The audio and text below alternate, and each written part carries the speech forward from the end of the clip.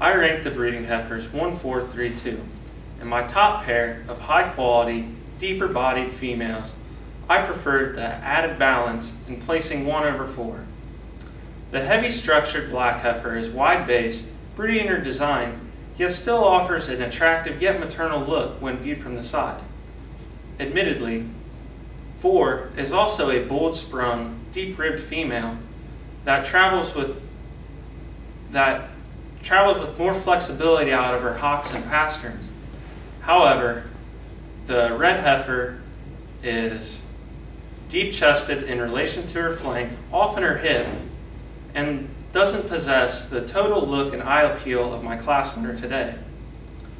Still, her added functionality and soundness makes her the obvious replacement choice in my intermediate decision.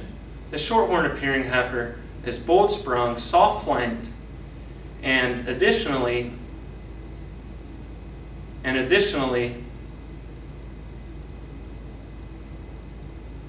offers a more functional angle out of her shoulder, hock, and pasterns, and travels more securely when set in motion. Now, she is a deep-chested female that 3 certainly excels her in being cleaner fronted and more feminine throughout her front third. However, the straight-fronted black heifer is narrow-based, tight in her hock and pasterns, and not surprisingly, roaches in her top line while on the lead. Despite these structural flaws, she still begins my final pair due to her added mass. The heifer with the frostbit ears is bolder in her rib shape, softer in her rib and deeper in her flank, and stands on a larger substance of foot and bone. Now certainly the other black heifer is wider based,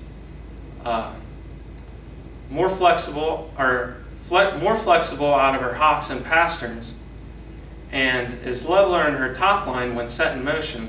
However, she is the flattest ribbed and the harshest through her center body and flank, so therefore she stood fourth.